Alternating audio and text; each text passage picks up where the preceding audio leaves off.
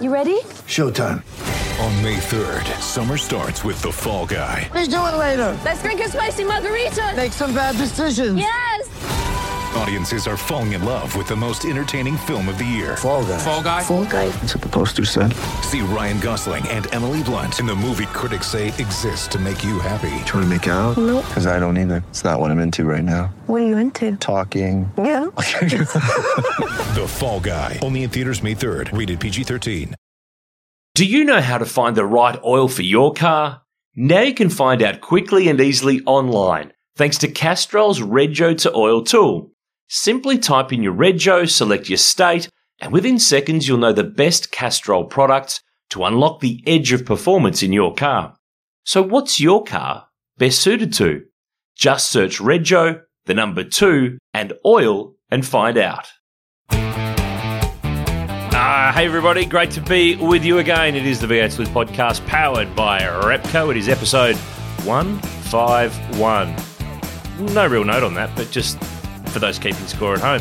I'm Aaron Noon and he's Will Dale. Hello, Will. How you going? I'm great. Good to have you with me as we take on a Q&A episode of V8 Sleuth. We haven't done this on the pod for a little while. Our listeners provide the Qs and we provide the As, is the very basic way that we flow through these. Something just before we get into the first question, we've got about 5 pages worth here to work our way through. A little reminder, what is coming in December? My birthday. Apart from that? You mean the Bathurst 1000, do you not? The Repco Bathurst 1000? Apart from that? Christmas. Christmas, correct. Hey. And where should you go for Christmas? V8 Sleuth Bookshop, naturally. Correct way. Bookshop.v8sleuth.com.au. There's a bunch of books, prints, DVDs, all sorts of motorsport stuff. Get in now because the way the postal system's going, you might want to get your order in for Christmas about yesterday because things are on a bit of a strain. So jump on the website, make sure you lock yourself away for Christmas. By the way, December is also the Repco Bathurst 1000. Of course, that date has been tweaked and changed twice now. It is now a 6-day booming Bathurst bonanza is what I'm going to call it. More categories than you can point a stick at. It is set to be the biggest Bathurst, well, ever. I think that's pretty safe to say. Oh, yeah, absolutely. When you consider that there were Bathursts that were, 2-day race meetings a long time ago, this one comfortably qualifies as the biggest one ever.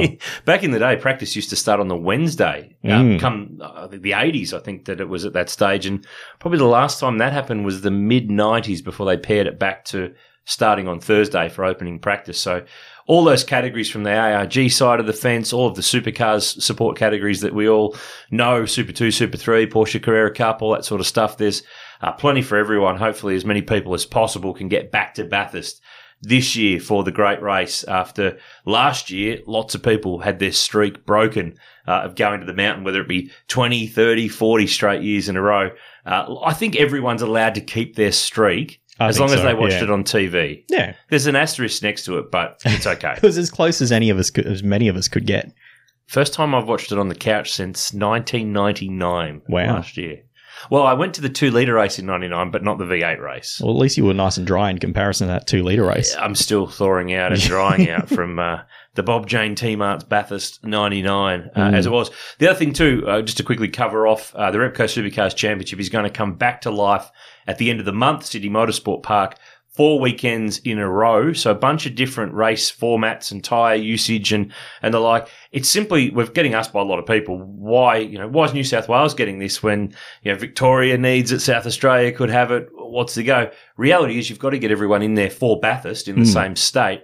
And they can hub quite easily at that location and that venue. And they've done it before. Remember, it's the place that got us going last year after the stoppage due to COVID too. Exactly. It just made so much financial sense and logistical sense to do it that way. Queensland wasn't an option in the end because it was going to cost major dollars to hub everyone there NRL style. But then there was also the ever-present wafting potential of a snap lockdown and things changing. And then all of a sudden, all that effort and work and money is for nothing. I mean, we saw the NRL Grand Final with a few murmurs just close to it being held. It did go ahead. Call. Yeah. It was a very close call. I mean, there was a few other states lining up to offer for having it. Yeah, the great state of North Queensland had its hand very high in the air from what I saw. I talk about the Eastern Creek City Motorsport Park scenario because it is the first question from Stephen Rosevear. He says, should we have a co-driver enduro race at Eastern Creek, SMP, in the 4 backup 4 back-to-back events that are coming up. Surely it'd be a great lead-up for Bathurst and give the co-drivers some race miles. Thoughts? I think it would have been a fun idea. I mean, it's something that I know we talked about in the office a few weeks ago now. It's a shame that they haven't done that. I can understand on the cost basis why they wouldn't do that, but realistically, you're having two 250k races at one of those rounds anyway. Could easily just blend that into one single 500k race. And if you're not going to do, and obviously they're not doing that, but at the very least, they could have given the co-drivers a bit more running at that final round. What are they getting? 40 minutes? Yeah, something like that. I would have actually, if you're the main game supercar drivers and you've done 3 rounds in a row and you're on to the 4th one, surely you don't need that much practice for the last one. No. You've just spent more time in a race car in the last 3 weeks because we've never been so prolific in the racing. I remember there was, I think, at the end of 2010, we had 3 of the last the last 3 rounds within the space of 4 weeks at Sandown, Simmons Plains, weekend off, other way around, Simmons Plains, Sandown, weekend off Sydney Olympic Park. So I felt too that there was a great possibility to do this sort of scenario. Give the co-drivers the majority of the practice for the 500 on the 4th weekend. Let the main game drivers have a session just to get their eye back in. It's only fair. Yeah. But they've just been racing 3 weekends in a row at the same track. Yeah. I know that the big issue is around running time. They've done a lot of work, and I know a lot of fans rip it out of supercars and the commission and the board. They've done a lot of work to understand exactly what it costs per kilometre to run these cars, irrespective of practice, qualifying, racing, ride days. And it's not cheap. It's not a small number. There's a number it is that it works out per kilometre. I don't have it at hand. But so when you see a race distance that's 300 kilometres for a weekend of running, how many practice sessions, what format of qualifying, they're adding up how many Ks that the cars are doing because it costs money. But your point's a great one. If you're going to have 250k races, why not have a 500? I know that refueling is an element. You need the refueling equipment to be installed. You need the crew who are able to run it. But then I also look at it and go, well, you're going to have that equipment and stuff for 2 weeks after that at Bathurst. Correct. So I think moving forward, when we come out of this, I mean, it's going to take a while to come out of the COVID era, but more out of the COVID era, we've got to get a 500 back. For sure. Obviously, I want it to be at Sandown, but I think it's important as part of our championship, as part of the overall what the fans love and what the fans expect, a 500. I had it in me. I thought they might do it. Yeah. I really thought I would see that story about the 4 formats and see that there was a Sydney Motorsport 500 and that Larry Perkins and Thomas Mazira would lose their mantle as the reigning champions of the Sydney 500. But they have still managed to maintain that since 1990. They are still the carryover champions. This is a long streak, isn't it? It's going to go longer. Yeah. It's going to go longer. But to answer the question, great lead up. There will be reasons why supercars haven't done this. But I'm sure that there'll be 24 or 5 co-drivers, hands in the air, saying, yes, great idea, should have done it, want to do it. I'll happily do it. But I'm pretty sure Garth Tander was one of those talking about it on Seventh Gear last week. Yeah, it makes total sense as well. So my thoughts are it would have been great. I understand that there's probably reasons why it can't and won't happen, but let's get a 500 back on the calendar for next year because I think it's important. I don't think there should be 3 Enduros like we used to have. Gold Coast can go back to being a single driver round. It would be a great final round. We've got Newcastle to be the kickoff next year. We've got perfect bookends in terms of big marquee events in great markets, street courses, road courses. Let's find that 500Ks, have the 500, have the 1,000. You can bring back your Enduro Cup if you want for those 2 races. Why not? Yeah, that makes sense. Although I did like the Enduro Cup as a sort of season within a season concept. No one cared. Yeah, that was the issue. There was guys who won the Enduro Cup that didn't really win any of the races. No one cared. With all due respect, I'm sorry to the partners who backed it. But like in the grand scheme of things, Bathurst is the big thing that looms. Yeah. The overall championship fight of who's just taken the championship lead, overall championship, or bombed out of it, or who's neck and neck. This thing was like the 3rd, 4th, or 5th storyline out of all of those things. It's never going to overcome those other elements. So, for sure. If you put up a whole wad of cash for it, that'll help. You could argue that would have helped a lot of the ideas that have come into the sport over the years. Yes. probably would have bombed a few as well. But Yes. Nevertheless, we combined would say we would like to have seen a 500, but we understand why there's not. But next year we are all for it, and we are going to start a petition for it. Yes. Yeah. Bring back Sandown. Yes. Yeah. Sorry, bring back the Sandown 500. Correct. Shane Jones, has any other events hosted 4 meetings in a row in Australian Touring Car Championship / Supercars history? No. Yeah. No. Not even close. Even without going back to AN1 data to just verify that what we thought was right, no. There were no instances that came to mind. So 2's the max. 2 is the maximum, and we did that last year. So, and that had happened in the past as well. Okay, so what's the breakdown here? All right, so 2 in a row is the maximum. That happened at Sydney Motorsport Park last year, obviously. Also happened at Simmons Plains, which is the last round of 1970 and the first round of 1971. Yeah. So we did dig a little bit deeper. And of course, we've had double ups. Exactly. Last year, this year, Darwin, Townsville. Yes. Yep. And so we did a little bit of digging to see if any states had hosted 4 consecutive Supercars rounds. Mm-hmm. And, well, obviously New South Wales will over the next month and a half. Well, they're going to go more than 4. Exactly. It's going to actually be more 6. 6, yeah, when you factor in Bathurst to end this year and then Newcastle to start next year. I wonder where round 2 will be next year. I know, right? City Motorsport Park? Extend the street? The New South Wales Supercars Championship, yes. AMSCAR Series. There's a trophy. So we found, prior to now, 3 races within a state in a row is the most that has happened in the past. 2 of those have happened in New South Wales. And have you had to stretch it over calendar years to do it? We have, yes. Yeah, okay. Still counts. Yeah, or 2 out of 3 times was stretched over a calendar year. The first instance was 1985-86, where Amaroo and Oran Park finished 85 and they started 86 at Amaroo. Mm-hmm. 88, Amaroo and Oran Park once again closed out the season. First round of 89 was at Amaroo. 97, the start of the V8 Supercars era. The first 3 championship rounds were Calder, Phillip Island and Sandown. But also, if you want to stretch it that little bit further, the non-championship races at the Australian Grand Prix were before round 1. So that's 4 Supercars events. I remember people were very shirty about that in 1997 because round 5 was at Winton.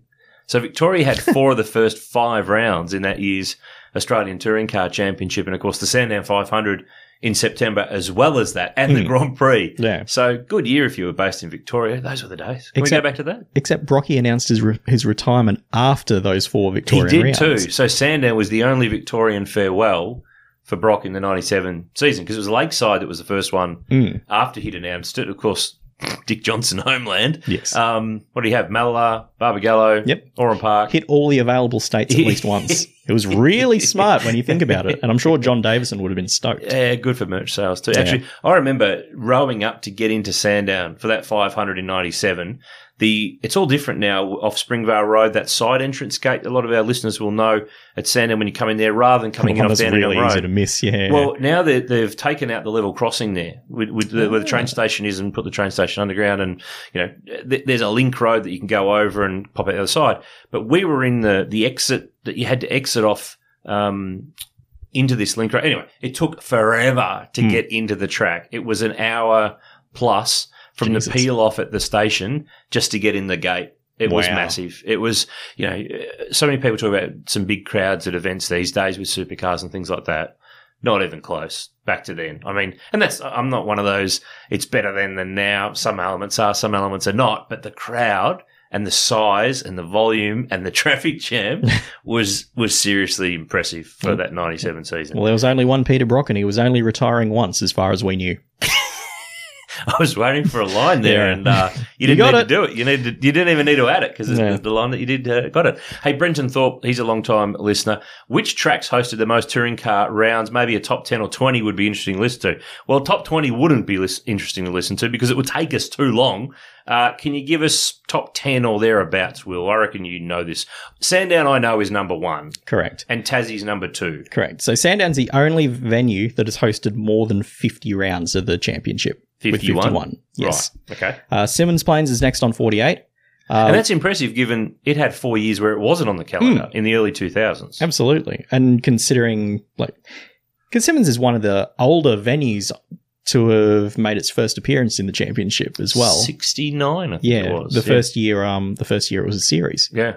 So next on the list is another faraway venue in terms of Wanneroo Raceway on 42. And it missed about 5 years too. They had the first round there in 73. Then they didn't go back till 78. Yeah. So 4, 5, 6, and 4 years there like Tassie that they could have been bumped up the list to... They missed another in the 2000s as well. 2010. Yeah. Was every year there was a war over the race in Perth, and no, we're not going, said Cochrane. Supercars, we're not going. Yeah. Wait, VB stepped in. And then all of a sudden sponsor. And then Yeah. every time they found a way, and everyone kind of went, every year this happens, and 10, no round. All the teams went because they had ride days to do. Oh. So I remember Norton, who backed Lowndes, Whincup at Vodafone, James Moffat, they were tied up with another team from memory. They had a big function over there and hosted it. Like it was like a race weekend lead up with all the promo events and all the stuff. They craned with none of the race weekend. I can't remember if I talked with Moff about this on the last few pods, James Moffat. They craned his Norton Falcon into the casino. Like up and inside the casino for this function. It was going off. There was a couple of hundred people at this nightclub this night. And it was a big talk night, and from memory everyone got a bit loose and it was all quite fun. But it felt like a race week. There was just no race event on. There was just teams doing ride days out there. So, okay, so Wanneroo's 3. Yep. What's 4 and 5? Oran Park Raceway is 4. Which is interesting considering it hasn't been on the calendar for, 12, 13 years since it was finished. Yeah. And even more interesting is 5th with Winton, which didn't host a championship round until 1985. And they've missed a couple along the way, but not 87. This year included. 96 and 05 because there's a round at China. Yes. Yeah, so they've only missed a handful in that time. And then it drops away, though, after that, surely. Yeah, it drops away after that. 6th is Lakeside and Bathurst on 29. Okay. Yeah, and that's relevant because Sydney Motorsport Park is currently a fair way down the list on 25, but it will move into equal 6th over the next few months. This year. And then Bathurst will move into 6th alone once the 1000 happens. And, of course, the 1000's been part of the championship since 1999. There were some rounds held prior to that, Easter in the 90s. Easter in the 70s and then those 90s rounds that were held as well. So there you go, Brenton. There's the rundown. If it's helped you answer some trivia somewhere or make some money, you can pass a bit of it on to Will because he's done all the work on this one. So next Sandown. question. Yes. See, Sandown wins again. Yes, it does. Survives once again. Get ready for the greatest roast of all time, the Roast of Tom Brady, a Netflix live event happening May 5th. Hosted by Kevin Hart, the 7-time world champion gets his cleats held to the fire by famous friends and frenemies on an unforgettable night where everything is fair game. Tune in on May 5th at 5 p.m. Pacific time for the Roast of Tom Brady, live only on Netflix. Rolf Mamers. The Dash for Cash was always a great spectacle. Do you think maybe they should do something similar in the future? I reckon Glenn Seaton would not agree with that opening line because he kept drawing 6 all the time. And then 10 when they expanded it to 10. The first time he won one was when they stopped counting for grid positions. He won the first one where the result didn't matter. I think in 93 he set all these pole positions in qualifying. I don't think he converted any of them into a dash win, did he? Not a kept single on one. Slipping back. He would have been somewhere near the top of the list of consecutive pole positions had it not been for the dash. Yeah, well, this is one of those things, the Dash for Cash. It's a little bit rose-coloured glasses, I reckon. We have a lot of things that our fans and our listeners and our readers on our website want to bring back. Why don't they do this anymore? Why don't they do that? I think there's a few more questions in this pod that relate to things like that. Remember at the time, it was really It was very Speedway. People were labelling it was a Mike Raymond thing.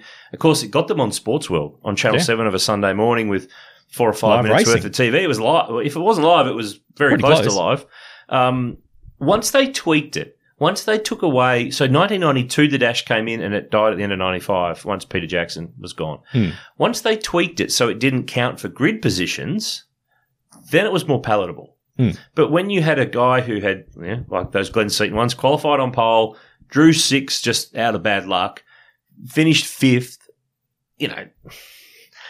I'm feeling though like the entertainment value of the sport versus the sporting contest of the sport is it more of a tipping point of where we're at the line now than then.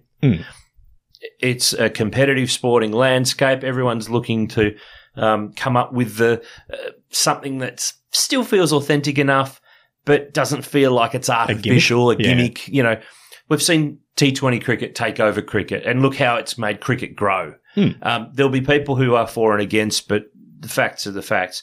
AFLX, we won't go there. We won't go there. NASCAR's all-star race. Yeah, you know what? When I read this question, I thought, no.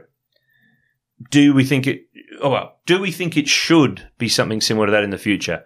You know what? I would have said no, but the more I think about it, the more I think you've talked yes. yourself into it, haven't you? Well, if with a few caveats.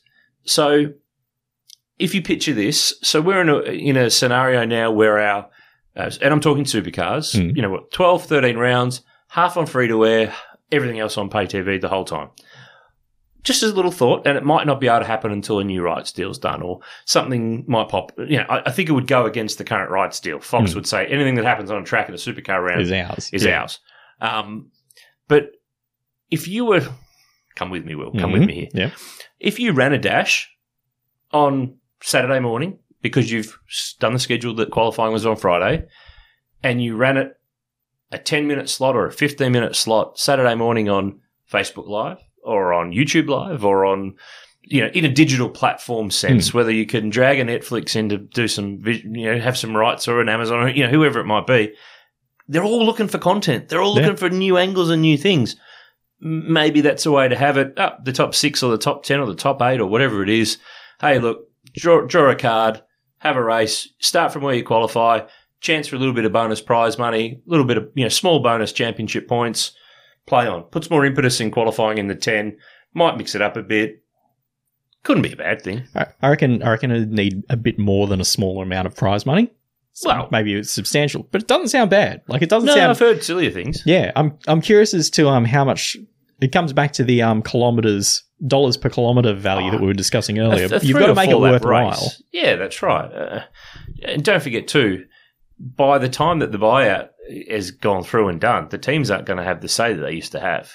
This is true. So let's ring everyone who's involved with the new entity to own supercars and get in their ear and give them this suggestion. Yes? No? No, I'm on board. I'm on board.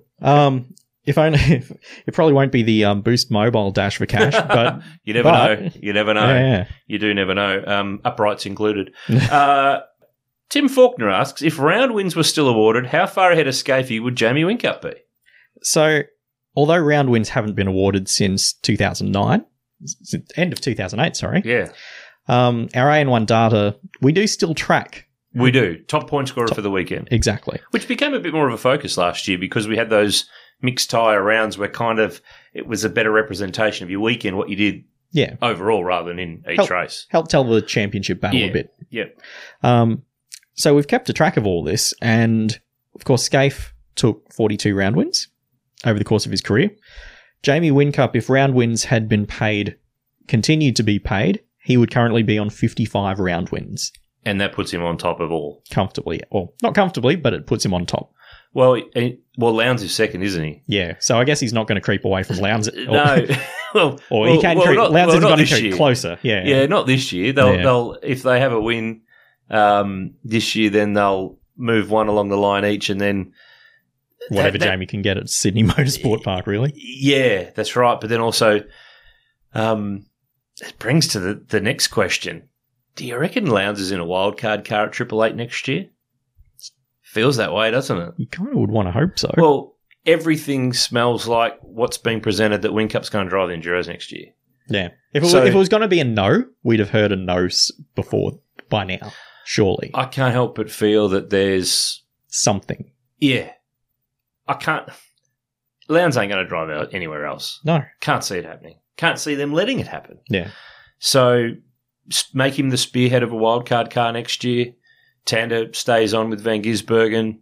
Garth's still driving really well. No point in not having him back. Put Jamie with Brock. Yeah. Find someone to drive with Lowndes in a third car. I don't think there'd be a shortage of options. No. Yeah. Makes sense. So anyway, long and short of it is Whincup's not going to be caught because the next active full-time driver on the list is Van Gisbergen.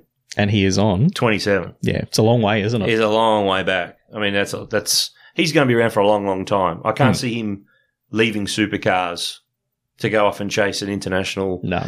GT seat or something like that. If he was going to, he'd have done so by now. I mean, he'll still do bits that fit in and around his world. He loves racing, but I don't think that the round wins list is going to change too much at the top end of town there in the next little while. That's for sure. Mm. Next question from John Stryker. If the ARG TLA bid for supercars gets up, we will see a scenario where ARG has a significant interest in 4 of the 5 events at Bathurst each year. Is it a good thing to have the one company having that much control of events at Bathurst, let alone how many categories they'll have a significant stake in? Interesting question. A couple of bits to unpack of all of this. So, yes, they've already got the 6 hour at Easter and the Bathurst International, which has never actually been held yet. Tried it a few times. It hasn't quite come off. Obviously, it's going to be rolled into the 1,000 this year with the category, so at least it can run in some way, shape or form. ARG won't have full control of supercars. Of the people who are involved with ARG who are going to be involved in this supercars ownership group. So I think that's an important point to make. Yeah. So they're not controlling it fully. No, but they do have some form of element of connection through their ownership stake. I look at it, there's 2 ways here. You can be negative Nancy or positive Patty. I'll be Patty. That these are people who have invested significantly in Australian motorsport. So you can choose to ride that horse, or say, it's unfair that all these people, they're all controlling it and they're all doing this and that. Look, there's no doubt about it. Running events at Bathurst, if you do it right, makes you money. It costs a lot of money to do. Yes. You've got to have that money to make, to be able to put into it to start with to make it all happen. So I think that the overall better thing is that the fences are coming down. So you're going to have this commonality now between ARG and the guys from ARG being involved in the supercars ownership group. What do you know? It means it's easier for those categories that are under their control, Trans Am, TCM, TCR, S5000, V8 touring cars, if it re-emerges as its own entity away from Super 3, to come and go and to make supercars championship rounds better from a support category point of view.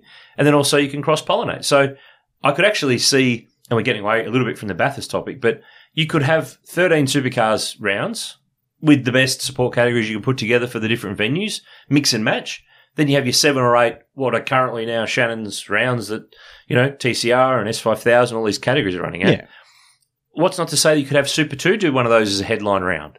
Or that TCR has a headline support role at a supercar round or 2, or there's a mix and match potential here that's not there before. So you could do that with Bathurst. So suddenly these 4 events become really good rather than, in their own pig pen.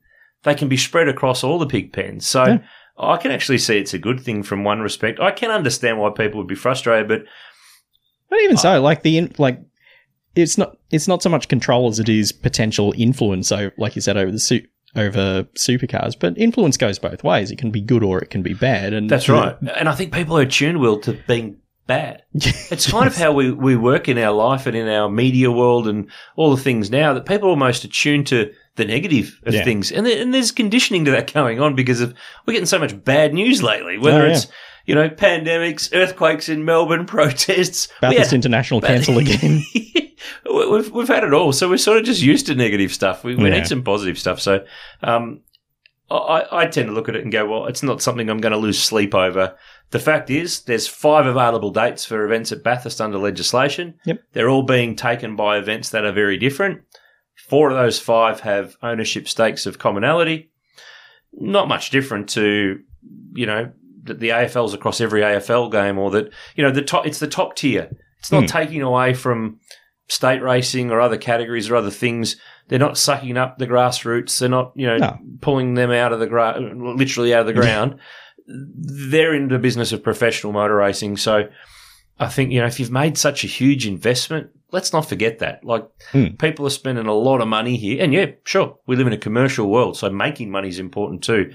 I will never argue against anyone making money, which seems to be people out there who think, you can't make money out of motor racing. That's unfair. Well, you got to pay the people. It's a commercial involved. world we live in. That's just the fact. That's just reality. So, it's interesting. Look forward to seeing what sort of Bathurst events we have in the future, what tweaks get made.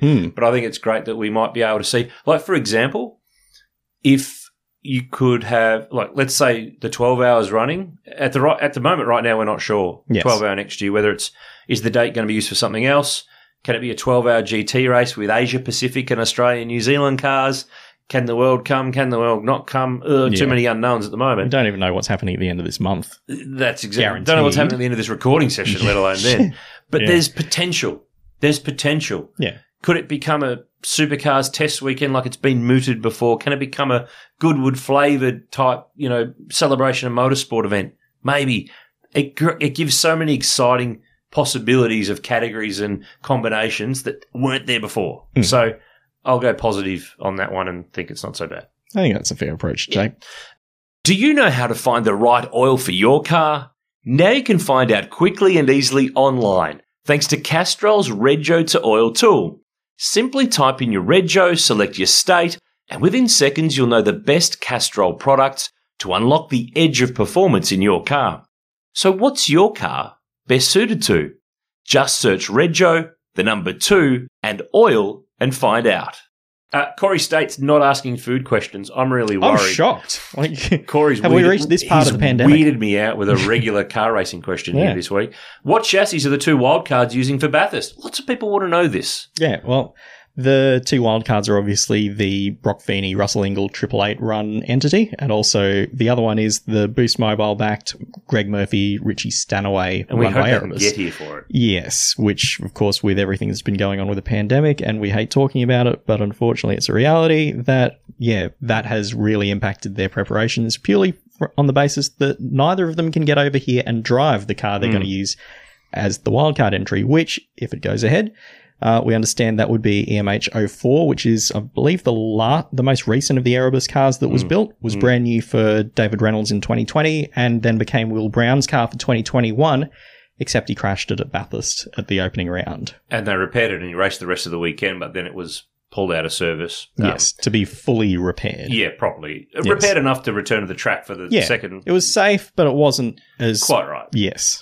Yeah. And the Feeney Ingall car? Is 888-053, which is the car Jamie Whincup used throughout 2019 and 2020. So it is the car that crashed at Bathurst last year. Correct. And barring a pit stop decision, could have won Bathurst the year before. Woulda, shoulda, coulda? Yeah. Didn't. Next question from Andrew Black. Why don't we have live crosses to chat with the drivers in car anymore?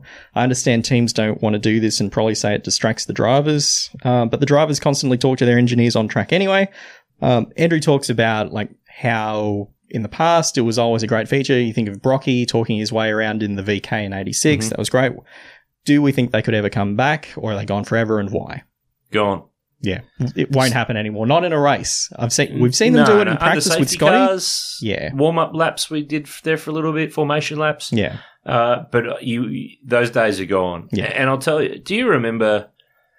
Oh, this is going way back. Do you remember the celebrity race at the Australian Grand Prix? I remember this acutely. Do you know where You're we're about going to say here? Katrina Roundtree, aren't you? Yep. Was getting talked to and had a crash. Yeah. Now, it wasn't a professional racing driver, but... Wasn't exactly professional advice she was being given at that point either. No, it didn't help either. at all, did it?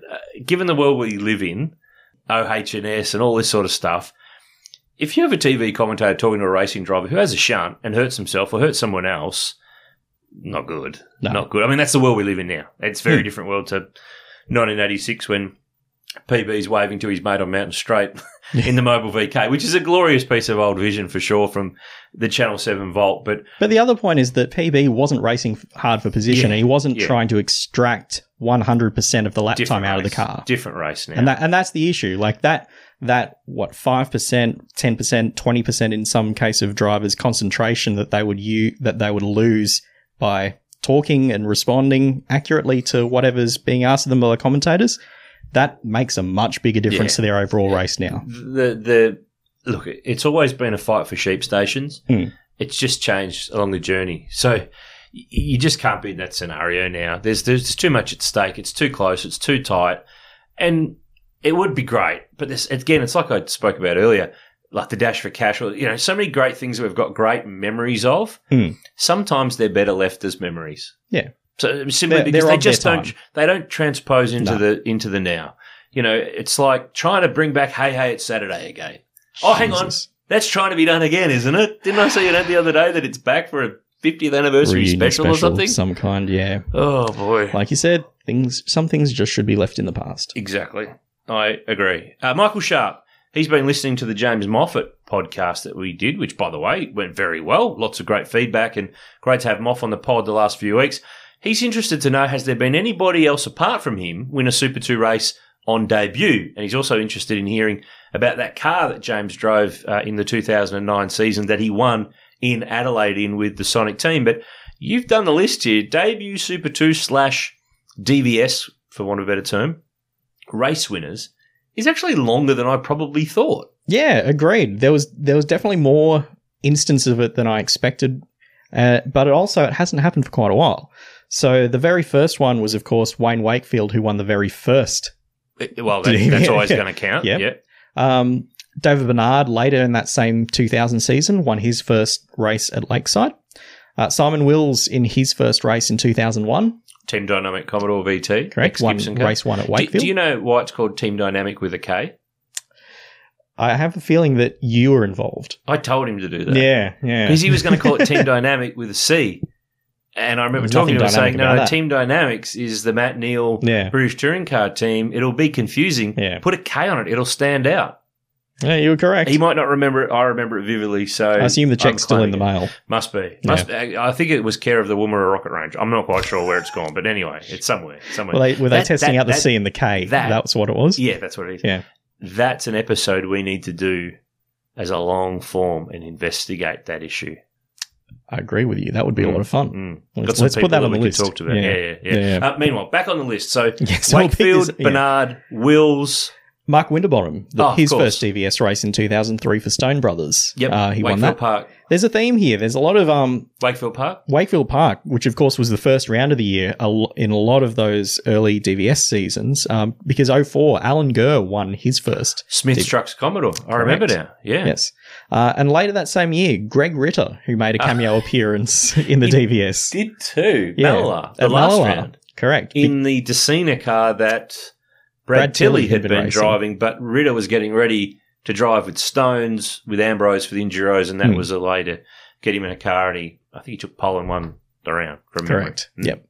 Then the next one after that was of course Moffat in Adelaide in 2009, and then it's only happened once since then. Oh, Cameron McConville, Winton in 2010. Jack's Commodore, Eggleston Motorsport, our good friends Ben and Rachel Eggleston's Correct. car. Yeah. Oh, wow. So hasn't happened since. So no one's. So you look at some of those drivers who stepped in. Bernard obviously was internationally credentialed and getting ready for the Enduro, so they ran him a few rounds and in good machinery. Yep. Wills won the series that year. Winterbottom won the series that year. So guys stepped into really good cars with pedigree and other things. None of those guys were rookies in anything. They didn't dive straight into that. Yeah. Winterbottom had been a winner in Formula Ford, race winner that is. Yep. Gurr had been in Formula Holden, a bit of super touring. Wills had been in Formula Holden, won the championship the year before. Bernard had been overseas, won Formula Ford as well, done all that stuff. Wakefield had won 1 million club car races in Queensland. Yeah. So it's funny that there's probably been some really good rookies come into the sport, but they didn't deliver straight away because it probably reflects more how much tougher that series got over time. That you can't lob and be the rookie and win straight away. You might win soon, but not first time out of the gate. Well, there's a period in the mid-2010s, of course, where if you turned up in the category as a rookie, you were taking on Paul Dumbrell.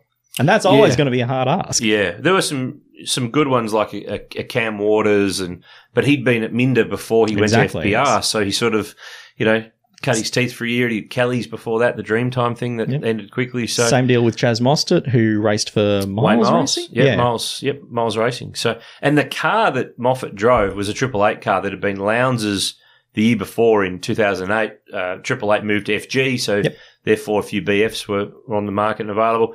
It was a pretty good car for those who drove it. I mean, stepping back through the list here, Moffat in 2009 finished runner-up in the series, won the Rookie of the Year award. Blanchard in 2010. He finished runner-up too, did he not? Or third? Sounds about right. He had a win in Townsville? Yep. Off the top of my head? Yep, so that car won both of the first two Townsville Super 2 rounds. DVS. Yes. Fujitsu series, I think it was called then. Yep. Ryan Simpson ended up with it a few years later, ran in the Kumo series with Sonic running him. Finished second in both years he did it. Yeah, I mean, he was unlucky to. He joined partway in 13. He missed, I think, the first round. But then I think he set a lot of series records for what's now Super 3 for most race wins in a row, most poles. He was head and shoulders above the rest. And in 14, he and Justin Rougier fought for the title. But Simpson got parked at Phillip Island due to a noise issue. He's about to roll out on the track for one of the races. No, you're not allowed out. Lost points, lost the momentum, and lost the championship. Didn't win it. But that car stayed there. Jake Kostecki drove it in 2015. I think he was about 8 at the time, or thereabouts, a little bit older. I think he was 15, 16, somewhere around there by that point. And Tom Randall made a one-off start at Queensland Raceway in that car. Rusty French ended up buying it. So it was quite ironic that you had the co-owner of Tickford Racing owning a Triple Eight car, which was quite funny, in the Sky Sands black and gold livery that we're so used to seeing from Rusty's cars. And from memory, I think he still got it. So pretty cool car. Remarkable pedigree of drivers that have been through that. Yeah, and that's in all 3 of the tiers. Yeah. The Supercars Championship, the Development Series, and V8 Touring Cars that's now known as Super 3. So that's pretty cool. Next question from Sean Tanner. What happened to the Supercar-inspired drift car that Shane Van Gisbergen drove in a one-off? Oh, that was cool. Remember the video that Red Bull filmed of this under lights at Sydney Motorsport Park with Van Gisbergen going crazy, tearing it up with big handbrake slides, and it had big flared guards on it to fit the big tyres, and I think he had a big wheel on it, didn't he, as well, to reef it around the corners and get it sliding, and they made a really cool social video. It'd be on YouTube somewhere, probably. We should dig it out and stick it on our socials somewhere along the line. So that car is still racing. Yeah. I was amazed when I found this out. So it's actually been around a long time, that car. So the car we're talking about is actually Triple Eight Chassis 40. So it was Jamie Wincup's car from the Sandown 500 in 2015 right through to Ipswich the next year. Then it was in the active sort of car pool when they turned it into the drift car. They turned it in the drift car for the filming, and then they transferred it back to, supercar spec after that. And it's part of a really cool thing. Remember the really cool Virgin Australia pre-flight safety video that they shot with, the lap of the track with Whincup, and then, some of the drivers were sitting on seats at the top of the mountain, and he took an air hostess, I think, for the hot lap, and it was, the oxygen mask pilot, whatever it was, will fall from. It was a really good clip. Yeah. I remember they played it at the Supercars Gala dinner that year, I think for the first time, and it got a really great laugh in the room. That was that car that Whincup drove then. So just one of those nerdy pieces of what car was what, when, where, why, and how. So the drift car was the Virgin Ad car that was sold to Eggleston Motorsport in 17. Will Brown drove it that year in his first year in Super 2 and in 18. So when V8 Sleuth got on board with young Will up at Bathurst, Dean Fiore drove it for Eggleston's. Jack Perkins drove it in 19 as well into last year, and then now Matt McLean is racing that car as the 54 car in the Super 2 series. So the good news is, Sean, the drift car lives on, but drifting it right now is a slow way to race it. So wouldn't recommend that to be the way to do it. No. I'm going to interrupt the flow of questions going back and forth because I think it'd be weird if I tried to answer the next question, which is from Clint Tice. How did the idea of having full race telecasts of Bathursts as part of the Seven's magic moments of motorsport come about? On a side note, thank you for releasing them all and in full. Guilty. I suggested it to Chevron, who had felt they had scraped through all of the Channel 7 tapes that there were to scrape through. And because it was felt that full Bathursts were missing of a certain of that era, that they just didn't 70s, exist anymore, 80s, that they were flying all under a tennis court somewhere. I think there were some of the early stuff did end up getting turfed out of Sydney and Epping from Channel 7. But the guys at Chevron, so in Sydney, they had released a lot of stuff over the years on video and DVD in more modern times, and were starting to rehash over and over the same stuff. We're running out of fresh stuff. And because I'd been doing stuff on V8 Extra and then the Shannon's Legends series, actually no, Shannon's Legends was after this. We started doing these DVDs in about 2012. So this was off the back of being involved with V8 Extra and digging through some vision at Channel 7. Became aware that there was actually, full Bathursts from sort of 76-ish right through to the mid-90s when 7, of course, lost the rights. Touring car rounds, all sorts of odds and ends. So I'd actually suggested it to John Kittle, who at the time was working for Chevron. Now he bought the Chevron video marketing business out of Chevron. It's still under the Chevron CMS marketing banner, but he owns it independently. it just came from a conversation with those guys to say, look, there's more stuff out there. We could actually really put more stuff out that's fresh and new or extended or different that hasn't been out.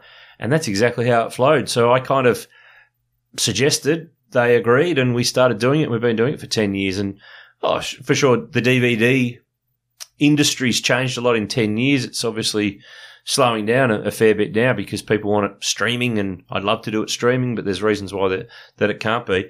But it was just a conversation virtually 10 years ago or thereabouts that led to us releasing a pile of DVDs, which is quite embarrassing. One of those pops up in the background. I went to the National Motor Racing Museum a little while. Well, when was it? Whenever the last time I was there, and 50 famous Bathurst moments popped up with my ugly head in the background and scared the hell out of me, let alone everybody else out in the room. Speaking of the museum, we've got to give them a plug. There are great mates there at Mount Panorama Bathurst. Down at the final corner of the track, you've got to go in. If you go to Bathurst for a race weekend or at any other time of the year, you have to wander in there because there's stuff always changing. Pile of cars have left in recent weeks while they've been closed, of course, with the COVID restrictions in New South Wales. Bit of a chance to move some out, move some in, move them around, jazz it up before things open up again. A little reminder to keep in touch with what's going on there. Follow the National Motor Racing Museum's Facebook page. They do heaps of content of cars coming, cars going, what's happening around the museum. It's really cool, some of the stuff. We share a lot of it, but I'd encourage everyone to follow them and get on board with them. The museum's Bathurst website's also the place to go for particularly opening hours and when they're going to reopen, what hours, what days they're open. Normally in the past they've been open 6 days a week, bar Tuesdays. But with COVID restrictions and reopenings and things, obviously they've got a bit of a pathway in New South Wales of where they're going and how they're going to get there. So keep abreast of the Facebook page and their website to know what's coming up and what's going on and when you can go. Fingers crossed, Repco Bathurst 1000 week and weekend can roll on in there and go and see them and see some cool stuff and see what's new and what's in and what's out, and spend some money in the gift shop too to help keep them going, because it's been pretty quiet times when for those sorts of businesses and part of the council that rely on, they need traffic. They're like airflow for a radiator of a race car. You got to keep it moving, and they haven't had anyone coming through there. So if you're in Bathurst, near Bathurst, go and see the museum. It's an absolute ripper. Brent Gower, will we ever see any DVDs of supercars from the Foxtel era? Is this our most popular DVD question ever asked? Comfortably, yes. By a country mile, I would say. No. Yeah, I don't see it happen. If full-length Bathursts from that era were to be released, I don't think it's going to be until the sort of post-DVD era where it's a streaming deal rather than a physical release. The way that I answer this when I've been asked this for the 9 million times before, Foxtel are not in the business of making DVDs. No. I appreciate that there's a lot of hardcore passionate fans who want to keep their collection running and have it on their shelf. It's just not viable. No. It's not going to happen. Even if you had 2,000 mates who said, we'll all buy one, can we make it happen?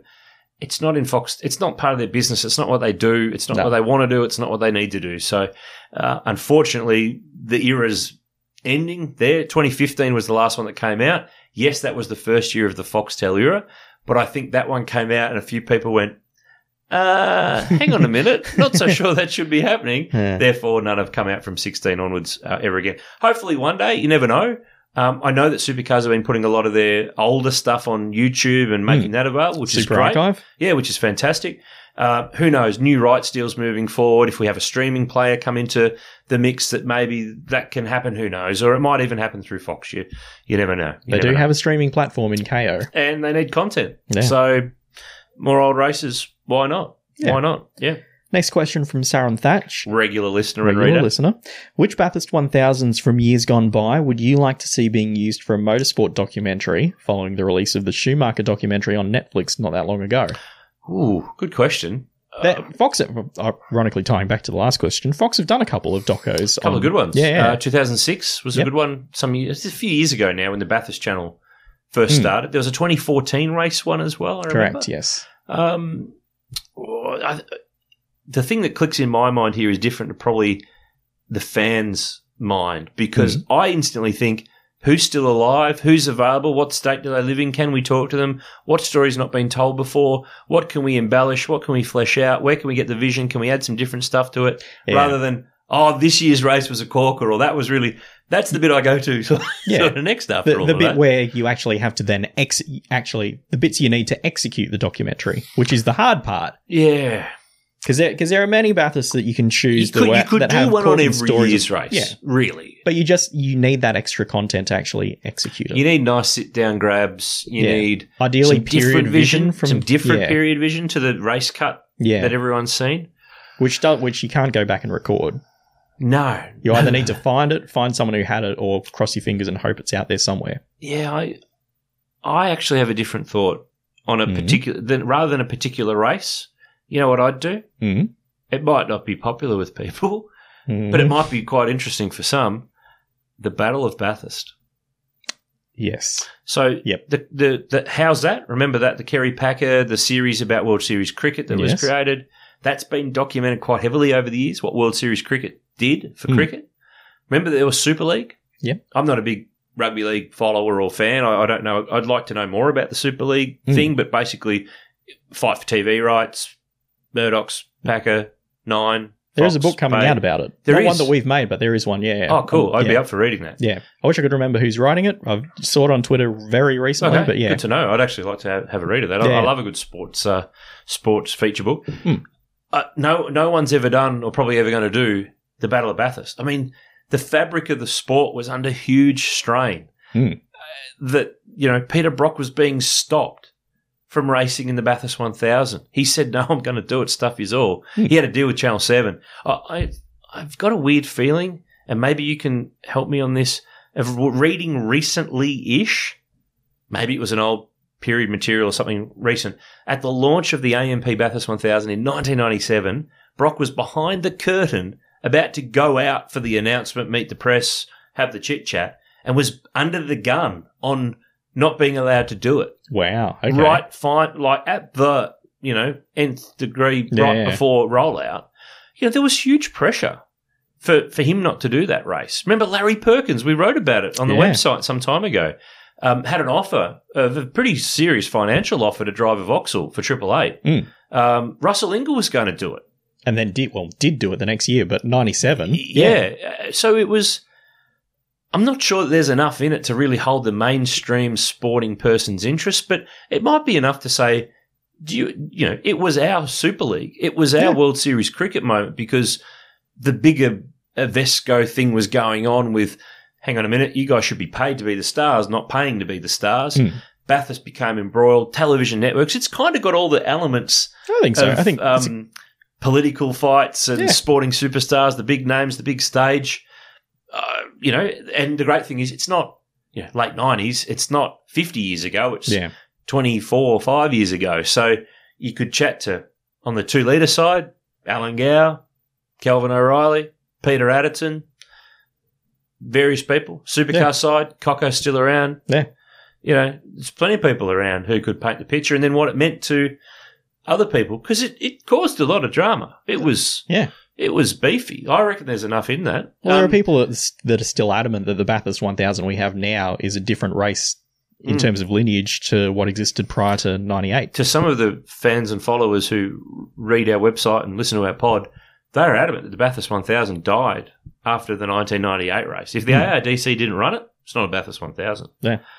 I don't tend to agree. Yeah, same. You could be very strict in your interpretation of things depending on how strict you are, but everything's got eras. Everything evolves. Yeah. I know that they've never acknowledged World Series cricket statistics in the official Cricket Australia statistics. It's been a long-going quest to have that happen, and it's not going to happen because it was outside of their jurisdiction. Yeah. But I think we've ended up at a good place where we acknowledge both of those races because they both had the elements. Yeah. The 2 litre race, if you're pro 2 litre, it was the traditional organising body, traditional date, track, broadcaster, different cars, but with some familiar faces.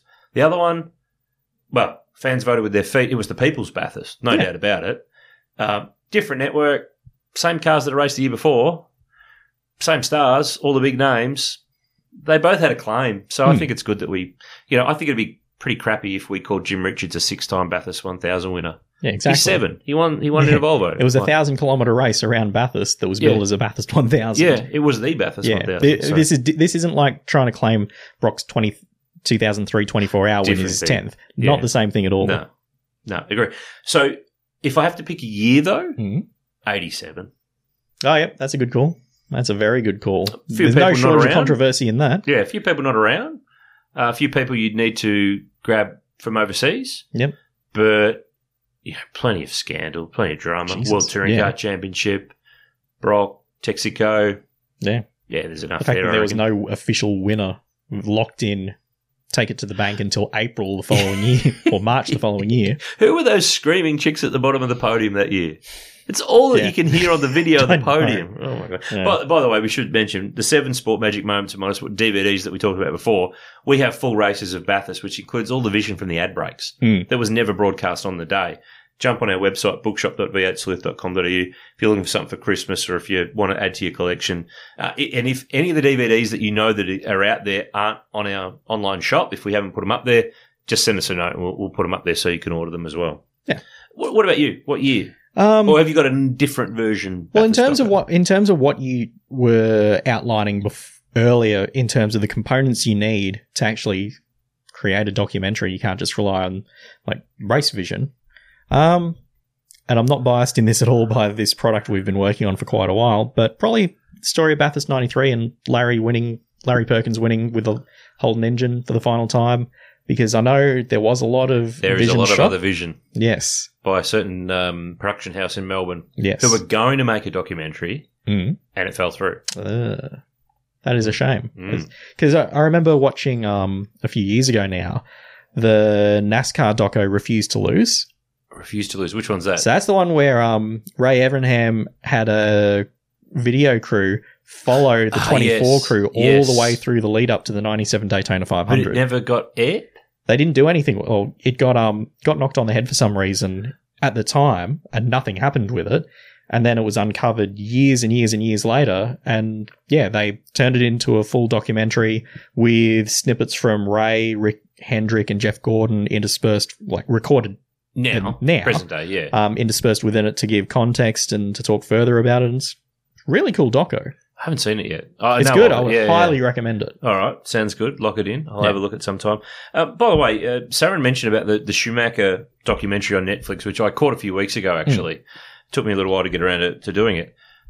There's a little part of me that felt... I mean, it was great to see so much of that vision. Yes. One of the things I really love, and the modern era of Formula One opening up the vault. It's great, we're seeing more of it in more... So independent documentary producers and content creators are able to... I mean, I know it costs a lot of money to air Formula One vision, but they're finding a way.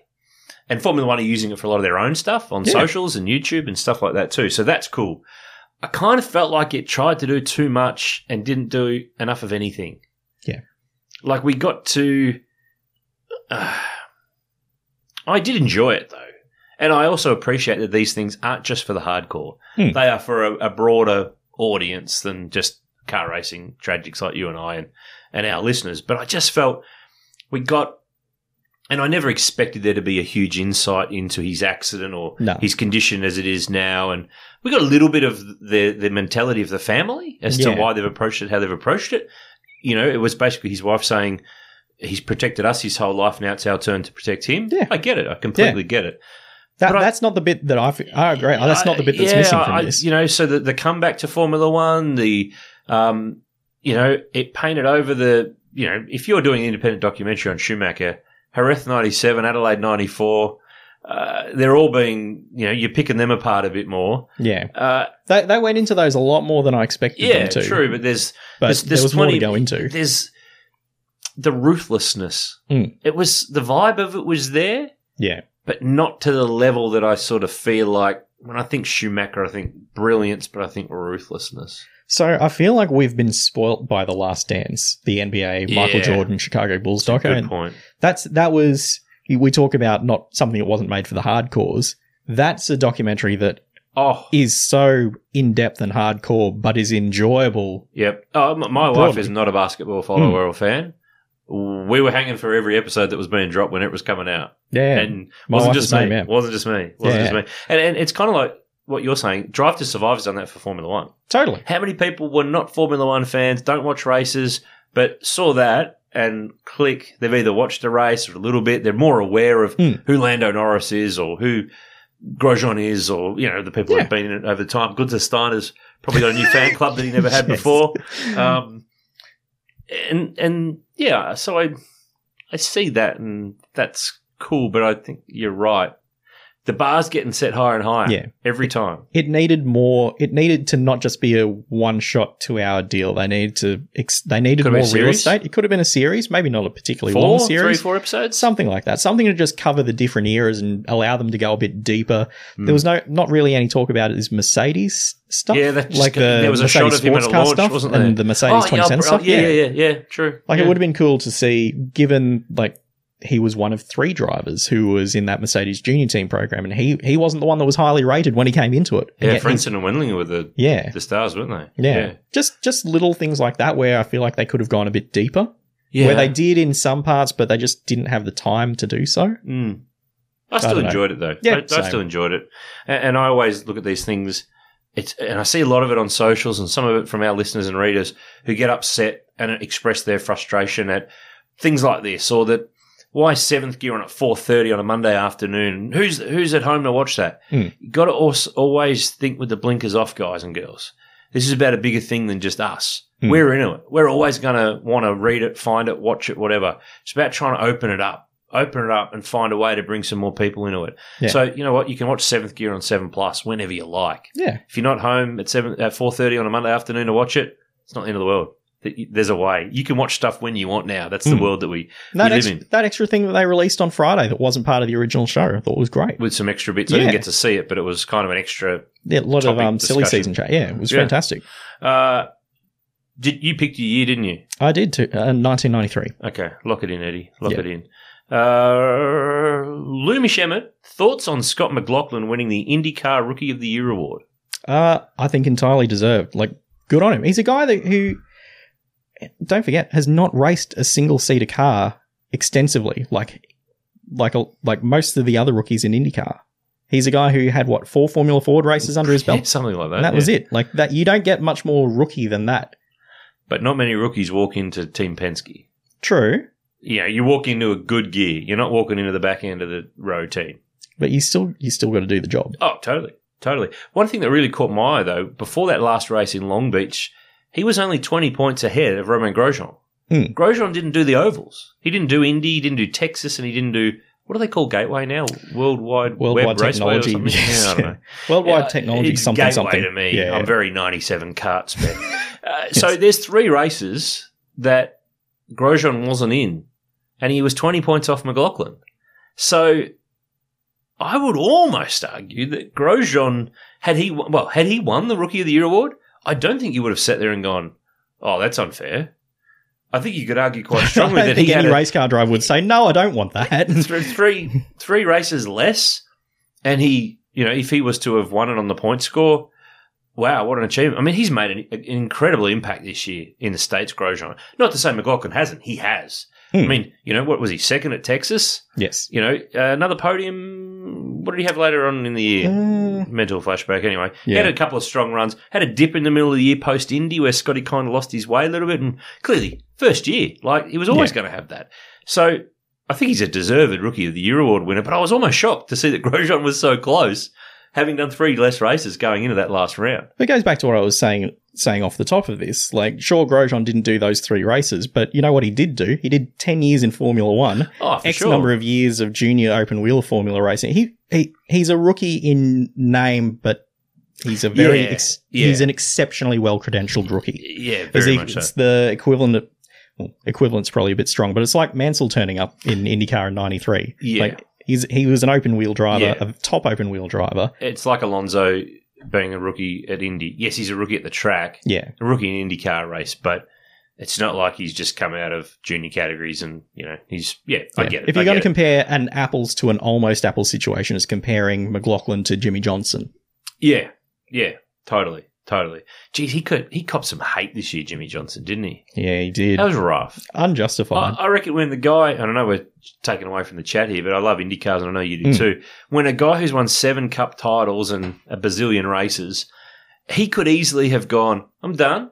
I'm going to count my cash. I'm going to put my feet up, enjoy my time with my family. Yeah. I'm going to just disappear, or I'm going to just consult to Hendricks, or I'm going to do what I'm going to do. I'm going to do something that doesn't take me away every weekend. Talk about taking on a challenge. Jeez, and it smells like he'll do the ovals next year. At the very least, he'll do the 500. Yeah. Points to him. How many more eyeballs has it put on IndyCar racing? Brought another sponsor into the sport, another car on the grid. I mean, IndyCar racing's the healthiest it's been, I would almost argue, since the split. Yeah, I think that's a pretty fair assessment. The volume of cars, the quality of drivers, the fact that small teams like Dale Coyne with Grosjean can run at the front and finish on the podium, that you can, be Penske, Ganassi, Andretti, but you're not guaranteed to win every week. Yeah. More often than not, the bigger teams do win, but, there's exciting young drivers. Yeah. Palau winning the championship, VK coming through. Obviously, Newgarden's still not that old. Colton Herta.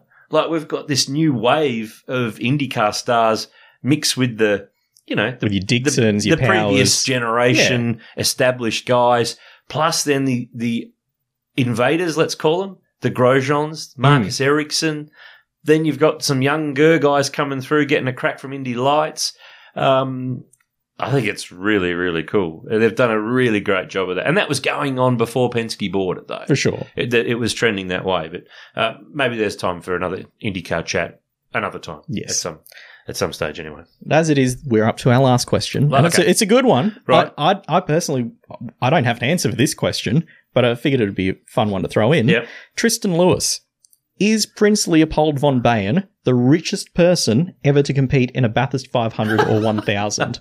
How's that for a final question? I've got no idea. I've not seen anybody's bank balances who's ever competed in the 1000. He'd be hard to beat, surely. Yeah, I did a quick look online. Now, he's like a Crown Prince of Bavaria or something like that? Something like that. It's from a long royal lineage. Yeah. And I don't see them being short of cash. I couldn't find an exact number, but yeah. I think Tristan might be onto something here because I couldn't think of anyone who would be otherwise aristocracy type connected. No, I can't think of anyone. And in terms of businessmen or business people to race in the race that had vast sums of money, I don't think Bob Jane at the time he was competing would have. He did have a lot, but at the time he was competing, selling tyres at that stage. I think Tristan's onto something here. I think that would, if you think that there's someone who over time would have been a richer person to compete in a Bathurst Great Race, send us an email. Get in touch on socials. There might be someone that we've forgotten over the journey who might be a contender, but geez, I reckon we'd have an outsider to be able to get onto that list. That's big time. Nice one, Tristan. We always come up with curly ones when we do Q&A on the V8 Sleuth podcast powered by Repco. Thank you, everybody, for sending them in. Thank you to everyone who sent them in and we couldn't get to them. We do keep a bit of a running backlog of questions that sometimes find their way into future episodes, but we do call-outs through Facebook predominantly for our questions. But if you've got any along the journey, send them via the contact form on our website, which is v8sleuth.com.au, or get in touch through all the other social platforms. We'll do our best to answer those. Don't forget, head to the website, bookshop.v8sleuth.com.au. It's where we've got our latest releases, all sorts of books from over the journey, DVDs, prints, there's some model cars now in stock as well. If you're a Mustang fan, there's a few of the new 1/18th scale cars. The Cam Waters Bathurst car from last year, pole sitting car. The Chaz Mostert retro super cheap Sandown car from a few years ago, and the Davo's Milwaukee retro car from Sandown a few years ago as well. So couple there to add to your collection. If you're a Mustang fan, jump on the website, grab those. Plenty of content on our V8 Sleuth website. I'll tell you what, plenty of news stories and interesting stories that you don't get anywhere else. Jump on the mailing list so you get we do pretty much 2 emails a week with links to the latest stories, sometimes to give you the heads up on some product lines that are coming onto the stock of the bookshop website as well. Join up on the mailing list because sometimes too we sneak out a few codes to our mailing list subscribers that give them some discounts on various things and opportunities that you don't get otherwise. So get on that mailing list through our V8 Sleuth website.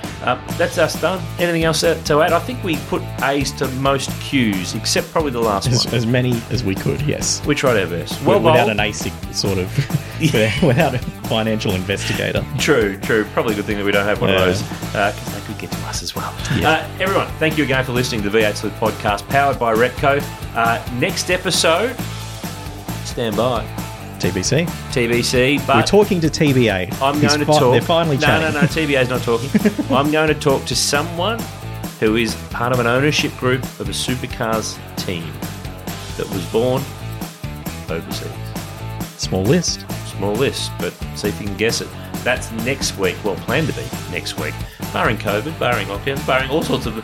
Anything could happen in the world, but that's our plan at the moment for the next pod.